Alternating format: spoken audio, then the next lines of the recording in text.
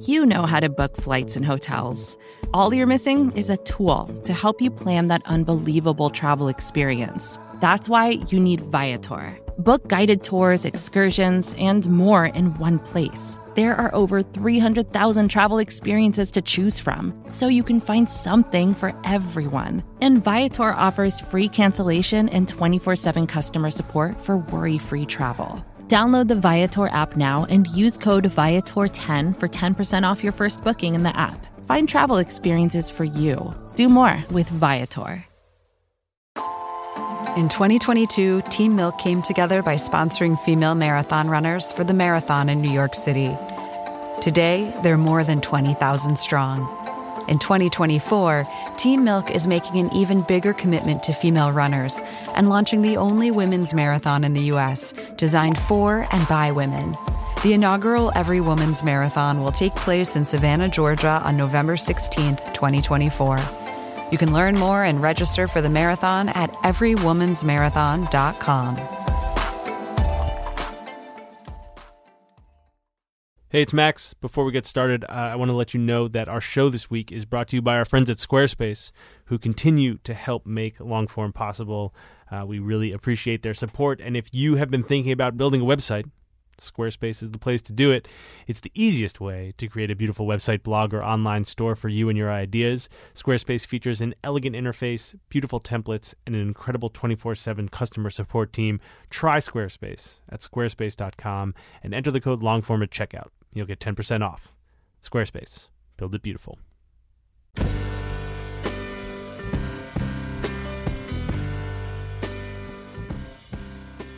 Hello, welcome to the Longform Podcast. I'm Max Linsky. I'm here with my co-hosts, Aaron Lammer and Evan Ratliff. Gentlemen, hello. Hey. Hello. We've reached a point of deep comfort together as hosts here, to the point where we just realized that Evan and I legitimately do not know who is on the show this week. Only Max does. It's a lot of trust, Max. Well, we'll see what your reactions are. The guest this week is Karina Longworth. Oh, That's a good one. Yeah. All right. Our trust is rewarded. Karina Longworth, for those who do not know, was a film writer for a long time. She's written some incredible features, and she's written a couple of books. She was writing for the LA Weekly, All Weekly in Los Angeles, and a year and a half ago, I guess, she quit her job, and she was trying to figure out what to do, and she started this podcast by herself in her house. It's called You Must Remember This, and it's about sort of forgotten stories of Hollywood, and it's awesome. In particular, she did this 12-part series on Charles Manson's Hollywood this summer, and I couldn't have been more hooked. It's been very successful. She just got a big book deal with HarperCollins off the podcast. So that's what we talked about, sort of an interesting story of like getting off this sort of typical journalism track and making this thing by yourself. Where's our book deal? Big book deal. You're going to get a big book deal. I have a lot of faith in your Off ability. Of the podcast? Yeah. I have one other caveat about this episode, which is that we taped it on like a Friday afternoon. And it's just, it's hot in here. You guys know how it gets hot in here. Yeah. And we got a little tired. And you smell bad. Yeah. And I went out and I just got like a bowl of those jelly beans that we have in the office. Yeah. And so about halfway through this episode, you can hear us audibly eating jelly beans. We just started eating jelly beans. Sorry about that. Does that mean that's allowed on future episodes also? I feel like it was a one-time thing. It's pretty disgusting. Okay. So sorry about that. I've been known to chew gum here during the intros occasionally. It's true. It's true. How about sponsors? This would be a great time to have a jelly bean sponsor. Oh my God! Yeah, but I don't think we do.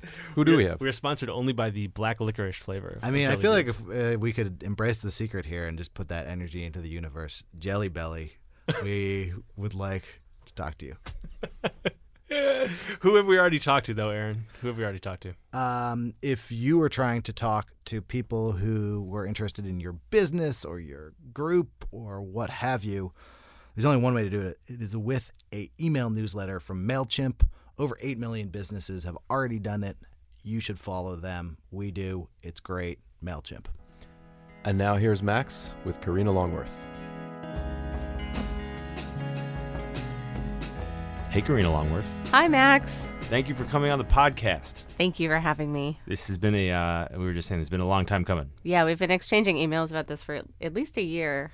So you host this podcast. Yes. It's called You Must Remember This. Mm-hmm. It is about stories from sort of the 20th century of Hollywood, forgotten stories. Either forgotten or misunderstood, basically that's the framework of it, so that then I can go and read everything about a topic Right. and kind of compare the different stories and try to figure out what seems like it was the most likely. And more than that, just try to figure out like what it was like to be these people who were living during that time, like doing these things. Can you describe, like, I'm interested to hear your description of, like, the style in which you're doing this show. Okay. Is that a hard question? It is hard because it's not like if I'd had to pitch my podcast by like writing a proposal, I wouldn't have been able to do it. And quite honestly, one of the problems I had as a freelance journalist was trying to pitch. I was never good at being able to put into words what I was later going to put into words. Like the best, like from like a selling yourself perspective, or like you just kind of weren't able to like succinctly put an idea. I couldn't succinctly put an idea for sure.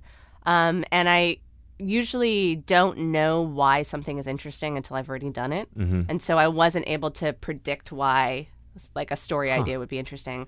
And it was the same thing with the podcast, where like for months before I actually made the first episode, I would, talk to my friends about how I was sort of depressed and not really doing any work I was enjoying, and how, like maybe I should create a podcast. Like maybe it would be sort of like this. And everybody just kind of was like, like nobody really got it, and I wasn't explaining it correctly, and it didn't seem like a good idea to anyone. And then I just had to make an episode, and then people were like, "Oh, you meant that?" Oh, that makes sense. Yeah, I mean, I actually because the very first episode I did have like a guest on it, and explaining it to her, I was like, "It's sort of like This American Life meets Hollywood Babylon, except not really like those things at all." But that's still probably like the easiest way to explain it to somebody who has never heard it and who is maybe not familiar with podcasts. Yeah, how they can be different than radio. You just said a bunch of things that now I'm interested in. So it came out of a moment where you had been the film critic at LA Weekly for 3 years, and also the film editor. I was the film editor for 2 years, and then I had a breakdown, and the way that they dealt with it was by demoting me. What was your breakdown? I just was working too hard, and I didn't want to do it anymore. And there was a change at the LA Weekly, like the editor-in-chief that had been there left, and then they brought in a new editor-in-chief.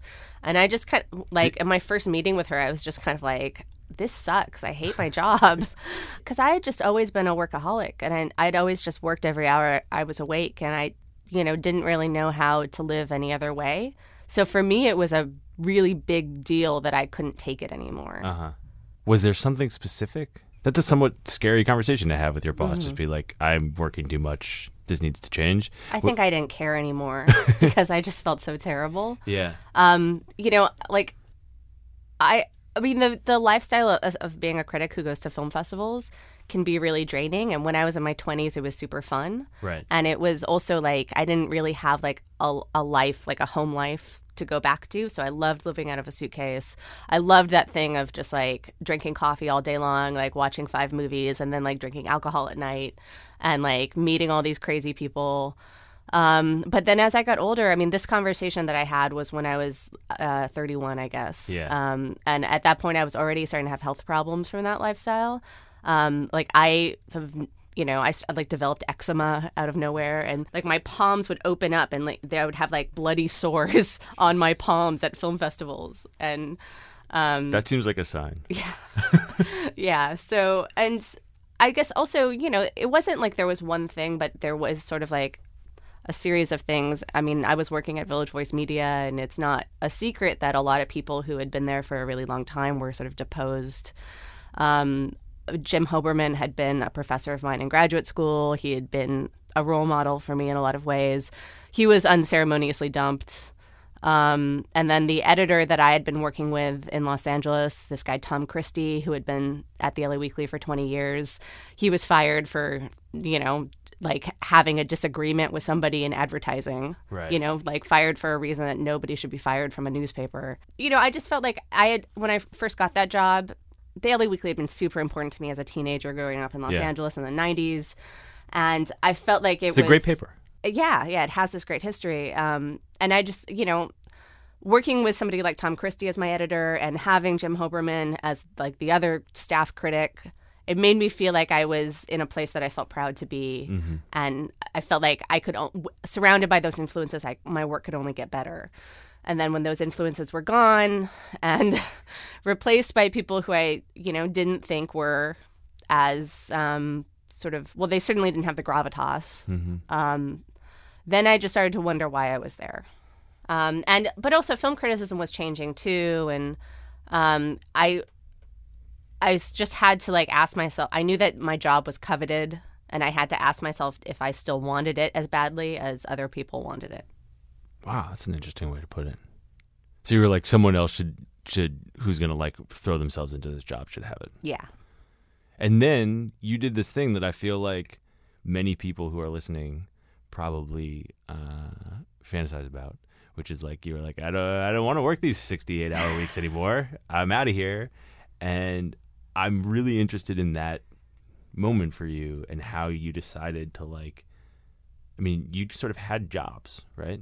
Your whole life? Well, I'd worked my entire life, yeah. In fact, I worked restaurant jobs and stuff throughout graduate school, and then in graduate school I started writing about movies. Yeah. And I didn't go to an office for the entirety of my 20s, but I just made a living in New York, doing pretty good freelancing. Oh, okay. So you sort of had that that sort of freelance hustler thing in your blood already. Yeah, but I really I quit the job with nothing lined up. The only thing is that I had thought that I was going to get fired for at least 6 months because increasingly I was just having stupid fights about edits. Yeah. And I had seen this model of people who weren't getting along with their higher ups just getting fired. Right. And so I started saving half of my paycheck for 6 months. The Karina Defense Fund. Yeah. And so when I quit my job, I had a lot of money saved up. And so I knew that I didn't have to find a job right away.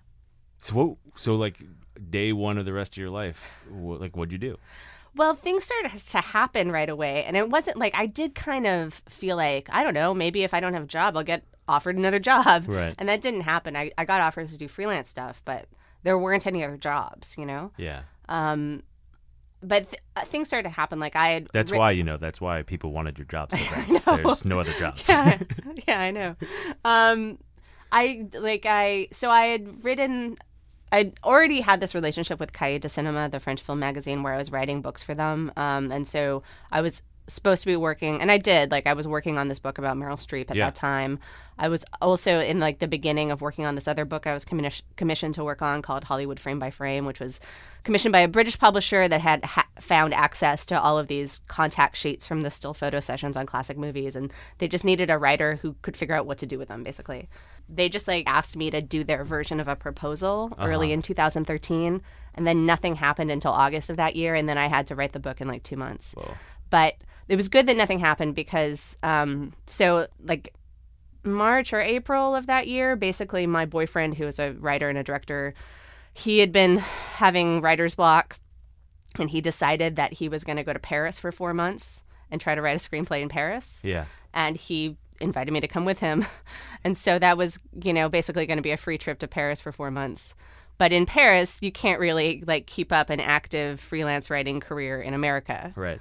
Especially not about movies, because you're not the release schedules are completely different. I'm not going to pretend like I don't know who your boyfriend is. Your boyfriend's it's not a secret. No, I know, but your boyfriend's a famous guy.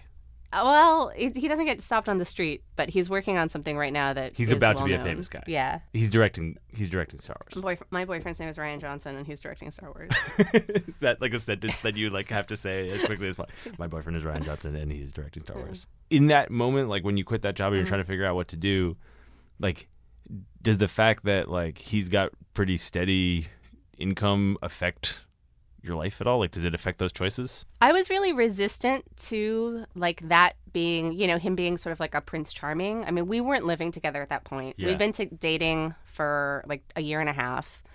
Our relationship was serious, but I still had my own apartment, and I was still paying my own rent and paying for it was just, he'd take me out to nice dinners, but I was paying for all my own stuff. And then we went to Paris, and I continued to pay for my own stuff, but I was living for free in Paris. Yeah. Like not contributing to the apartment in Paris. And so that time was just time for me to kind of think and read a lot and kind of just sort through what I wanted to do versus like what was viable to do. Certainly I wasn't like I'll just come up with an idea and do it. Like, right. I really felt like this film critics thing, like criticism thing, didn't really work out for me. I thought that was what I wanted to do, and it turns out it kind of like wasn't the right thing for me. Did you not like film criticism just because like the hours and how hard you had to work, or was there something about like actually, critiquing new movies all day that didn't jive with you? It was definitely the sort of treadmill you're on as a newspaper film critic, where you have to see every movie and you have to have an opinion about it. Yeah. And your opinion is like part of this opinion economy. Right. So, yeah, my brain just overloaded and I wanted to slow things down. I knew that. Like, I knew I needed to slow things down and to be thinking about fewer things, but maybe be thinking more about them. All right, that sounds like a good way that we can zoom forward to the podcast. And so tell me about like the motivation for the show and sort of how you approached it, and then kind of what happened once you started. So I'd known for a couple of years that the thing that I most liked to do was to go to a great research library and just like spend an entire day like looking up information about things that I sort of knew something about but didn't know the whole story about. Uh-huh. And so I was looking for ways in which I could do that for a job. And I did try to pitch stories about old Hollywood to places where I had a good relationship as a freelancer. And it didn't really work. Like, nobody was really that into the stuff I was pitching. I was able to find some work doing that thing of doing the research. I did that Hollywood Frame by Frame book, which was a lot of that. And then I got a job teaching at Chapman University, and Chapman University has a graduate film production program, and it's very oriented to getting a job in the industry. And in that program, there are no classes where the students watch movies, except for this one, where they bring in a film critic, and they have the film critic come up with a curriculum of contemporary movies. And the students didn't like the movies I chose. And it just turned out Did they like you? No, I mean, some of them did, but like it was a really large class. Yeah. And most of them were resentful, or they seemed like they were resentful to have to take a class where they weren't just like playing with a camera or doing whatever the craft is that they were learning. Right. And I would do things like, I would show them Holy Motors.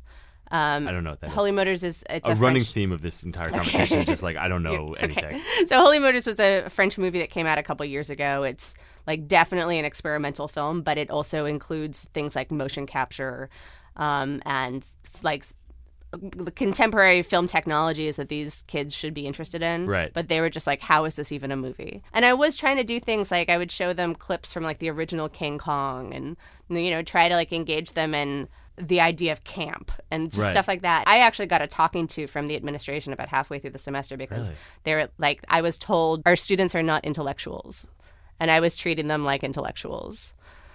Good Lord. So at that point, that was about. What was your response to that? My response was like, maybe I'm not the right person to teach this course. When you started teaching, did you think like, okay, because I'm imagining you in this moment, right? And you're like, you've quit this job and you're trying to figure out like how you're going to piece together an income and do work that feels good and also like not, wreck your health. Yeah. Did teaching when you started it seem like a viable like part of that mix? I'd always kind of liked that idea of like the sort of Camille Paglia model of academic of like you just sort of wear a blazer and like you look awesome and it's sort of stand-up comedy. I think but then I'm not that person, as it turns out. It turns out, I get very nervous, and it's made worse when the kids don't want to be there. Right, or you're trying to be all intellectual in college. Yeah. But so that talking to I got was about a week before like spring break. Yeah. And it's basically then that I became determined to use my spring break, which was like 10 days off, to like make something to try to explain to people this idea I had about a podcast, like just to try to like explain what it would sound like. And so I did. I made the first episode. Okay, how'd you do that? Tell me about the process. It was shortly after. It was like a month after the Oscars, and it was the version of the Oscars where Kim Novak came out on stage, and she had plastic surgery, and the entire internet, like I guess half of it was like, "Who's Kim Novak?" Right. And the other half was like, what did Kim Novak do to her face? And I had read enough about Kim Novak previously to know that like she had a painful time in Hollywood, just in terms of like never feeling like she fit in and having an experience that was typical for a lot of women during that era, where they're told over and over again that the only thing that's valuable about them is the way that they look, and also that they don't look good enough. So that is just a breeding ground for insanity, and I wanted to explore it. So I spent maybe 4 or 5 days in the library researching Kim Novak, writing a script, doing what you want to do, doing what I thought I wanted to do, and had GarageBand on my computer because it comes on computers, and I basically spent the rest of my spring break figuring out how to record and edit. Wow. And I did. And I made At any point did it occur to you like I should like get someone who knows how to do this to do it? No. I honestly didn't, because I didn't think I would be able to explain to them what I was trying to do. Right. And what were you trying to do? Can you explain it to me now?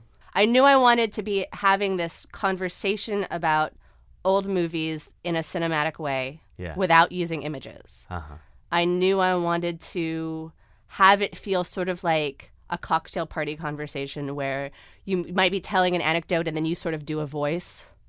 And so I knew that it was like, I might have people come in and do a voice, but I was never going to like spend a lot of time casting the appropriate voice actor. Right. Because that wasn't the point. The point was like when you're reading a magazine article and like there's a great quote, like you sort of hear it in your head. Yeah. And then when you tell your friend over drinks about that magazine article, like you do a little voice. Right. So I knew that was going to be an element. And then I just had this sort of idea that it's got to feel like something like a dream, and sort of it should feel like old radio, but it shouldn't actually sound like old radio. Like it shouldn't have that affectation in the voice, but it can have an affectation where it's like almost like a lullaby. Yeah. And somebody, like I did an interview with like a local like London film club a few weeks ago, and like they asked me who my influences were. And I had actually thought about this because it's so strange that these 4 things kind of came together. But so it's like, I mean, I've always been inspired by Elvira. Yeah. I've always thought that she was awesome. As a teenager, I wanted to be Kurt Loder. There's something about the way that he read the news on MTV that was like really serious, but also deadpan hilarious. Yes. Really serious, but deadpan hilarious is like that is a very good description of your show. Keep going. Okay, so we've got Elvira, Kurt Loder. Vincent Price, in that like I wanted there to be this sort of like thing that was both spooky and funny. Yeah. Which is also sort of Elvira, but Elvira has like puns and like the idea of Vincent sexiness. Price, I was thinking about that. You start every show with like, join us, won't you? Yeah. Very Vincent Price. And then the last one is Vin Scully, because who is the announcer for the Los Angeles Dodgers, Beautiful for man. people who don't know, and has been for 67 years. And was just a voice that was in my head as a child, because I grew up watching and listening to baseball with my dad. And Vin Scully has this way of telling you what's happening in the moment and at the same time talking to you about the entire history of baseball and just switching back and forth all the time. That's the best dinner party ever. Yeah. Elvira, Kurt Loder, Vincent Price, and Vin Scully. Well, if that's what my podcast can, That is, do. I'm sort of at a loss for words because that's such a fucking perfect description of your show. Talk to me about the storytelling part of this. How close, when you started working on those scripts, how close did those follow like the way you would approach a magazine story? Well, I don't think I'd ever really done a magazine story where I didn't interview somebody. Right. And I knew I was never going to interview anybody on this show. Like, if I was, it was going to be like somebody who was a sort of an expert. It was never going to be the subject of the show. You're never going to go to the source. No. Why was that so clear to you? Because it's just, that's not what this is. Like, it's almost like I'm taking nonfiction and bringing it into a fictionalized realm, even though I never make anything up. Right. I guess it's creative nonfiction. Yeah. But it's just like, It's also like, I don't hope this isn't like a bad word. It's like it's campy. yeah, it's a little bit campy. Yeah, but it's campy, but it's also, I do think in every episode I try to have like at least one moment of real feeling. Like, Yes. you know, like where you should, if you are a feeling person, empathize with what's going on. Yeah.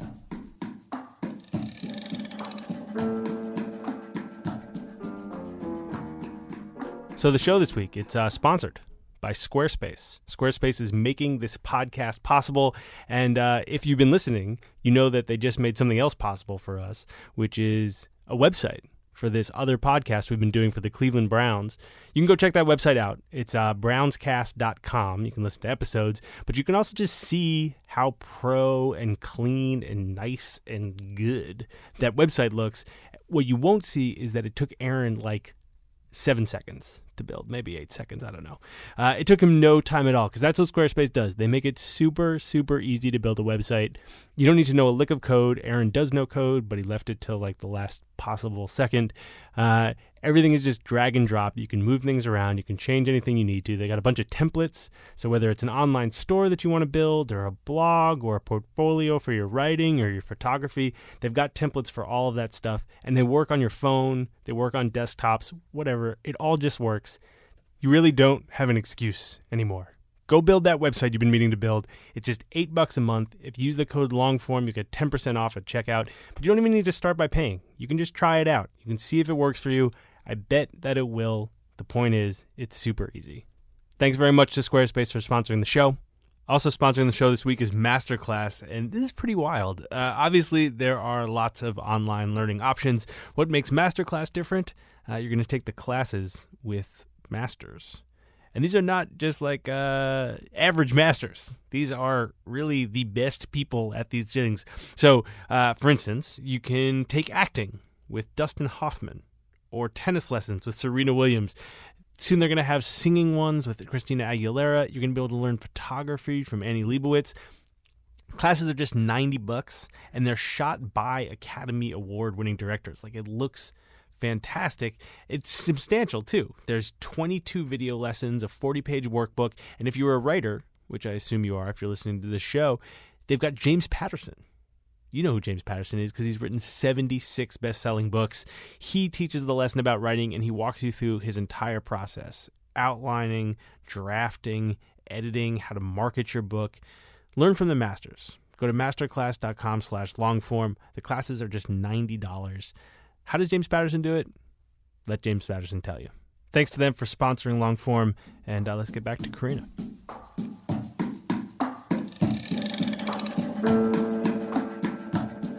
So that first episode, you finish it up, and now you know, like you've been able to put sound to your Elvira mashup idea. Yeah. And what happens next? So you want to know what happened after I put up the first episode? I just realized that this bowl of jelly beans that I put in between us is probably not like smart radio. But I'm just going to keep eating these jelly beans because it's like Friday afternoon, and it's 5, and I'm tired. Okay. So I'm just going to eat these jelly beans. It's happy hour. Yeah, exactly. I apologize to the listeners for the chewing of the jelly beans that's about to happen. Okay. All right, so here's where we were at, which was, like, you've done this thing, which I actually I find very inspiring, sort of courageous, to go and to quit your job and go through what sounds like a kind of like pretty shitty period of time. It was just a year, and it wasn't that shitty. But Okay. I was in Paris for 4 months of it. Yeah, right. But- It wasn't. but- It wasn't hellacious. Well, I wasn't sure what I was going to do, and I wasn't excited about work for the first Right. time in my life. that's a good way of putting it. And the way you responded to that was to make the show, and you put it out in the world. I just put it on the internet, and I, tweeted about it, and I just asked people, hey, I made a pilot for a show that I may or may not start doing. Listen to it. Tell me what you think. And actually, the feedback was pretty positive and was really encouraging. Walk me through kind of like what happens next. Like, did you start getting a better feel for the kind of stories you wanted to tell? What was it like to start getting more and more listeners? When was it? I think like the thing I'm interested in a general sense, and I think the thing that our listeners might be interested in, is just when you go for yourself like that with your own personal project, like how do you know when it's working? Like how do you know when it's worth really committing to? Well, for me, what happened, and it happened really quickly, I made a second episode, and then I made a third episode. And then the third episode, the AV Club wrote about in their Podmas feature. Yeah. The show's listenership just like doubled immediately. So that was a little bit of a kick in the ass. And then a few episodes after that, like maybe on the 8th episode, Entertainment Weekly wrote about it. And so then it was just like, fuck, you know, like, it was just sort of like I felt like I was given an opportunity that I couldn't pass up. Mm-hmm. That I wasn't doing anything else anyway. Like I didn't have another job. And so it was like, why not make this my job? Yeah. And see what happens. I still don't make any money off the podcast. Like I've made like a very small amount of money off of it. Mm-hmm. I certainly don't make a full-time salary, but it has been basically my full-time job since that teaching job ended in like May 2014. How do the economics of that work in your life? Well, now my boyfriend pays my rent. I've sort of have been in like, you know, life startup mode. Yeah. Where it's like, I know that I have to do the work to get this to the point where it can make money. And, you know, I hope that's going to work out. I also sold a book. Tell me about the book. I was able to get the attention of an agent from the podcast. Yeah. And on the podcast, I had done a couple of episodes, actually 4 or 5 episodes about Howard Hughes. It was this series called The Many Loves of Howard Hughes. And those episodes sort of use Howard Hughes and his time in Hollywood as a way of talking about the women in his life and their experiences. And Hughes's sort of involvement with them as a way of talking about his involvement with like things like the production code, like the censorship board in Hollywood, and kind of using him as like a womanizer, basically, as a way of talking about like what it was like to be womanized, mm-hmm. Not just by him, but you know the industry, the film industry during this period that we call the classical Hollywood period, was fueled by female beauty and sexuality in so many ways, and the women themselves were often treated really badly. So that was what I was doing with the episodes. It was enough to show that there's a story there, yeah. But it wasn't the whole story. And so I was able to kind of turn what I had already done into a book proposal, and I sold the book proposal, and now I'm going to write that book. Congratulations. Thank you. Can you say who you're writing the book for? Yeah, it's for my editor is Jeff Chandler, and he's starting a new imprint at HarperCollins. So that's going to be the next like several years of your life. Yeah. Are you going to keep doing the podcast? Well, yeah, that's what I'm trying to figure out right now is like if the podcast can start making money, then I can step away from it to some extent. Like I would never want the show to get too far away from me writing a script and reading it, but I've already stepped away from editing it. Editing is my least favorite part of the process. What I'd like to do is to have the show like make a little bit of money so that I can hire like real researchers to like not only be like doing the work of like reading books, but like coming up with ideas and like working with me so that I'm not generating the material so much by myself. It must have been so nice. I mean, it must have been fantastic to put this thing out in the world and get positive feedback coming back to you. Nobody has ever liked anything I've ever done this much.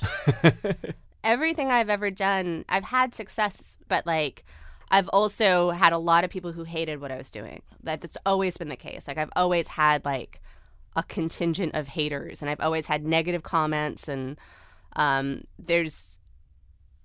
also like I've never been the best at something ever. Like I've always been pretty good, and now it is like incredibly. It's emotional. Like it is. I did something that was exactly, I'm crying a little, Jesus Christ. But I did something that was exactly what I wanted to do, and people like it. Yeah, you just did you, like the thing you wanted to do, and people love it. Yeah. Of course they do, though. Well, not of course. I mean, it's a weird thing. It just took me 10 minutes to explain to you, like, the thinking behind it, you know? It's just, but it is like, it is its own thing. Like, there's nothing else like it. It does not sound like anything else. So, and not everybody likes it. Like, I do get mean emails. You and still have your haters? Yeah. And I still, people get cranky about, minor details for sure. But on the whole, this is the most liked thing I've ever done. And it's the thing that I did the most independently. Why do you think people connect with it? I don't know. I mean, for me, the thing that's exciting about it is that it is a type of, it's research and it's reportage and it's criticism, but it's also art. It's like it's creatively done. It's drama, and so it consciously tries to engage people on that emotional level. Do you think that the fact that you're doing it by yourself, like that it is this thing that you like cooked up in your house and put out in the world before anyone else listened to it?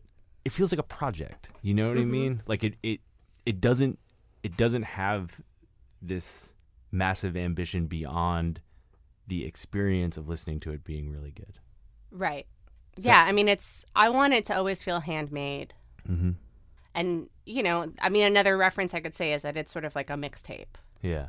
It's like a very personal experience that you have listening to all these shows, but yours in particular, like you're telling stories that are, 40, 50, 60 years old. And it feels really different than like the grind of reviewing movies every week, for example. Right. The other thing about listening to your show that's so kind of magnetic, I think, is just it's so clear how much you love this stuff. Mm-hmm. Like your interest in and passion for these stories and like Hollywood in all its like fucked up glory is so clear, Yeah. How do you pick these stories? Like, what are you noticing in your own curiosity? Like, what are the themes that you keep coming back to? What are the kinds of stories that you think work best in this kind of bizarre Vin Scully, Elvira dynamic you've created? And what are the ones that have stuck with you?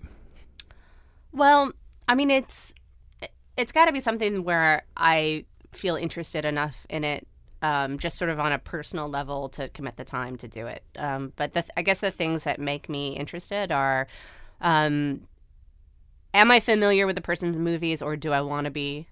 Like, can I succinctly sum up like why they are interesting as a performer or a filmmaker or whatever it is? Like, can I, for people, because assuming a lot of people who listen, like, have seen zero, Lena Horne movies, like, how can I explain why she's interesting in a way that has nothing to do with her personal life and then bring her personal life in? Mm-hmm. And then in terms of the arc of somebody's life, like, it's nice if there's some kind of up and down, but it doesn't have to be like a conventional rise and fall. Like, it can be sort of a smaller emotional rise and fall.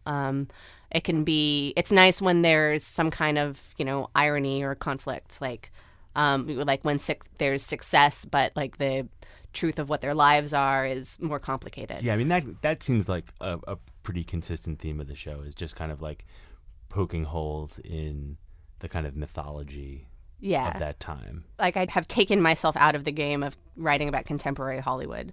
Like, I'm looking at the accumulated texts about specific things. You have to assume that everything is a little bit true and a lot fictionalized. And somewhere within all of these things, like, there are things that feel real. What? And it's my job to like pull them out and like line them up. What's an example of that? So when you say that, like, your job is to find something real, is there a moment you can think of on the show that fits that idea? I mean, it is. That's the process of every episode, but I think an episode that people talk about a lot because you can hear me crying in it is the Carole Lombard Clark Gable episode. Yeah. And they are MGM stars, like, they had huge personas that were much bigger than they were as people. They were flawed people. They were very valuable to their studios. And so there's a lot of questions, about who these people were. But what we do know is how they appeared on screen. Like, the essence of Clark Gable is the essence of manhood. And then we know that his wife died in a plane crash and that he was brought to a hotel in Nevada while people went up to the mountain to confirm that she was dead. And we know that he sat in that hotel room and drank for days on end. And that we know that he knew that his wife was probably dead on that mountain. And the thing that's real to me is imagining him sitting there drinking, like knowing the truth, but like being able to hold out hope that it's not true. Right. And that's something real. Like that feeling is something real. Right. That has nothing to do with Hollywood. Yeah. I think I need to talk to you about, I got to talk to you about Charles Manson. Okay. Holy shit, that Charles Manson series. It's fucking great. Thank you. It was so entertaining and crazy. And I really did think I knew everything about Charles Manson, and I did not know all kinds of stuff. It did seem like that series maybe like resonated more than some of the other stuff that you've done. Like people were juiced about the Manson thing. Well, you know, Max, a funny thing about murder is that people are interested in it more than they are in black and white movies. I've not been like a real Manson conspiracy theorist or somebody that's been obsessed with it. The thing that got me excited about doing this series was I was at home watching TCM, and it was like a day of Doris Day movies. Mm-hmm. And I realized that I didn't know anything about Doris Day besides for like this image of her. And so I, was just sort of casually Googling. And this was only a few months after the podcast started. And I like pretty quickly got to, I think it was the obituary of her son, but I don't quite remember. And there was just like a line or two that said, Terry Melcher was adopted by Doris Day's third husband, but she actually gave birth to him when she was 17 to her abusive first husband. And he was terrified that Charles Manson was looking for him the night that Sharon Tate was murdered. And I was like, what? Yeah. So first of all, there's this thing I didn't know about Doris Day, which is that she had a baby at 17. Right. And then there's the fact that her son like later was involved somehow with Charles Manson. Yeah. And so I was like, yeah, maybe I'll do an episode about Terry Melcher. Mm-hmm. And then I read Jeff Gwynn's book, Manson, His Life and Times. And that made me understand that like there were a lot of stories to be told. Yeah. Like, I think that book was really inspirational for the series, not just because it gave me a lot of the facts, but and I don't always agree with sort of the way that he spins it, but he does a really good job of giving you the context of what was happening in the 60s in these places. So you start going down that path and you're like, oh man, there's maybe more than one episode here. Yeah. But how do you land on the like maximalism of 12 episodes? I was basically with you and Charles Manson for 3 months. Yeah, me too. Yeah. I had to do a bunch of research to figure out what could be episodes. I just knew that there were these stories that could occupy a whole episode. And like some of them were more tenuous than others. Like the one that you appeared in, the Death Valley one, like part of it is the story of the Manson family like hiding out in Death Valley and like eventually getting captured there. But then part of it is about like Death Valley in 60s culture and this, Italian movie, Zabriskie Point, and this guy who was in it who was part of his own cult. Right. That was sort of like the Manson cult, but in its own way, very, very different. So that one just was exciting because it was such a stirring performance. Of course. You were really good. Maybe right now we should play me. Yeah, let's play a clip. Okay, here we go. When newsagents carrying Avatar started getting arrested on obscenity charges, Lyman published a defiantly obscene editorial. There are a bunch of dirty cocksuckers down in Cambridge who are giving us a hard time about our goddamn paper. Lyman wrote. Well, fuck them. If they don't like it, they can shove it up their fucking asses. God, I'm a fantastic actor. That is tremendous. Well, I think I deserve some credit for the casting. It was inspired. It was certainly inspired. That was like so much fun for me because I had been listening to the thing obsessively. Like It was the reason I think I was so into it was like I felt like the general thesis of the way you decided to tell that story was this was all way more kind of random happenstance and like drug induced than the narrative we have come to accept.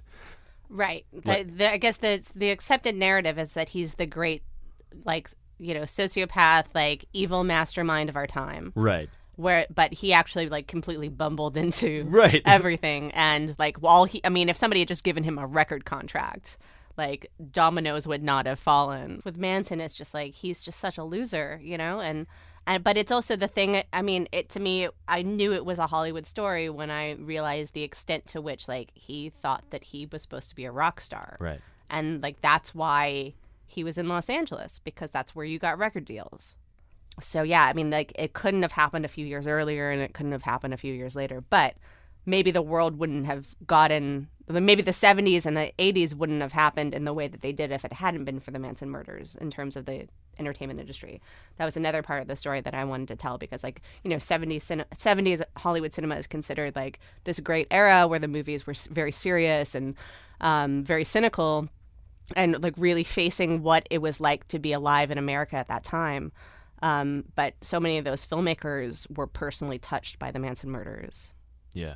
So here are some other things I want to ask you about. Okay, I'm going to eat a jelly bean. Jelly bean time. I want one too. Do you like the black ones or do you not like the black ones? I love the black ones. Oh, eat them. Okay. Also, that's, I think, buttered popcorn, which is my also, like, I can't- no-go. No, that's disgusting. I don't want that. But if you find a licorice one, that's mine. Okay. Okay. Let's talk a little bit about Hollywood. Okay. Okay. You clearly love this stuff. My sense is that you also kind of like hate Hollywood a little bit, but you love it enough that you're willing to like lock yourself in a library for days on end. Do you feel like you're living with the dude who's directing Star Wars? Mm-hmm. How much do you feel like you are of Hollywood?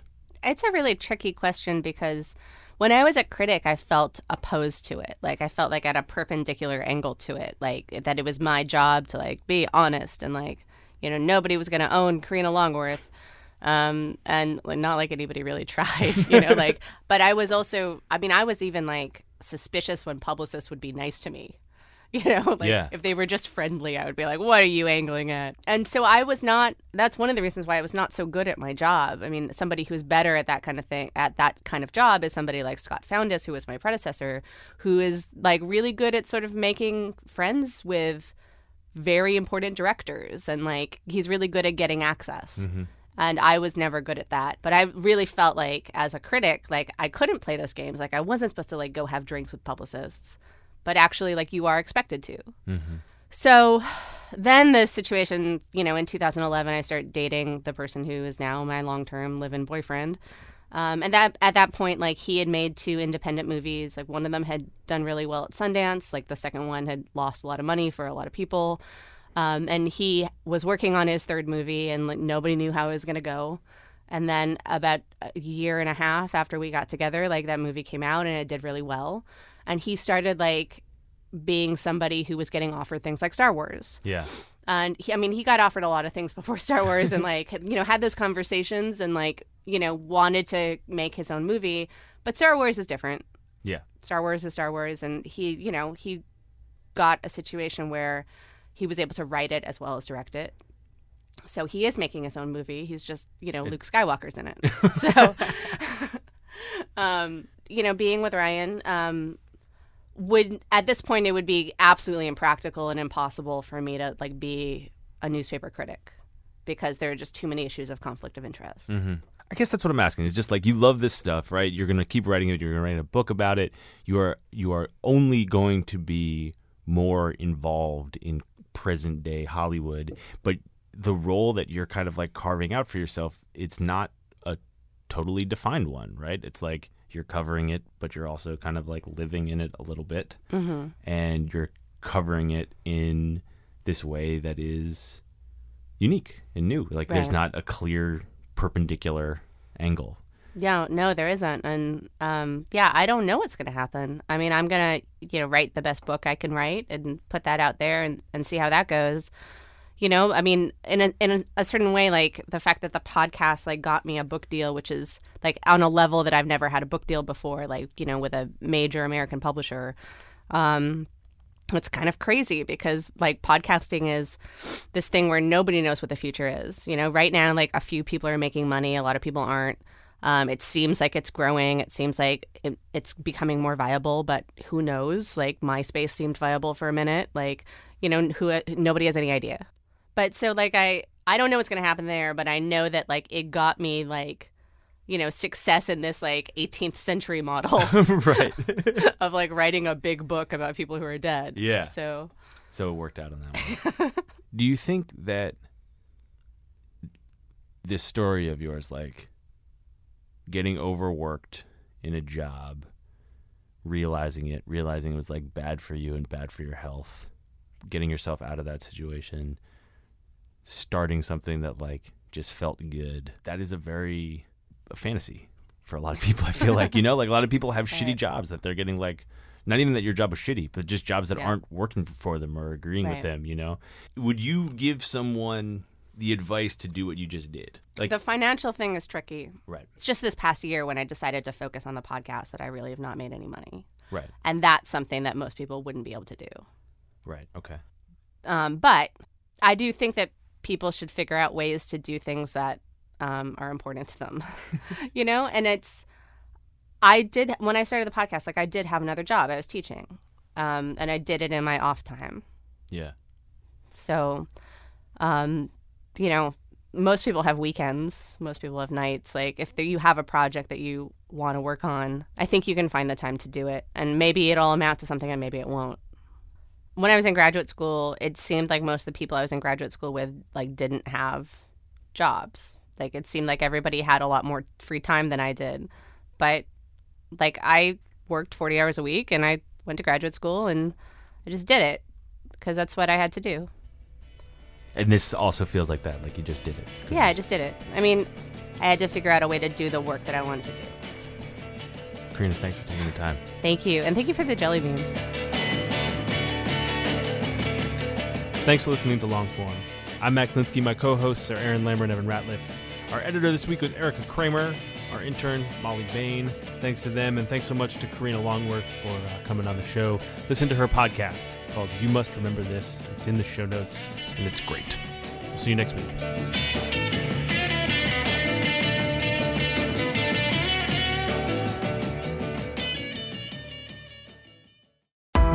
Why do you run? Why does anyone? I always thought that runners loved running, and that's not the case. Most runners hate running, but they choose to do it. In the new docuseries Running Sucks, brought to you by Team Milk, Abby Ayers learns why women runners everywhere are driven to go the distance. It really is about taking my power back and proving myself wrong. Team Milk is about fueling women's performance and helping them along their marathon journeys. You can sign up now for the inaugural Every Woman's Marathon taking place in Savannah, Georgia on November 16th, 2024. Learn more and register at everywomansmarathon.com.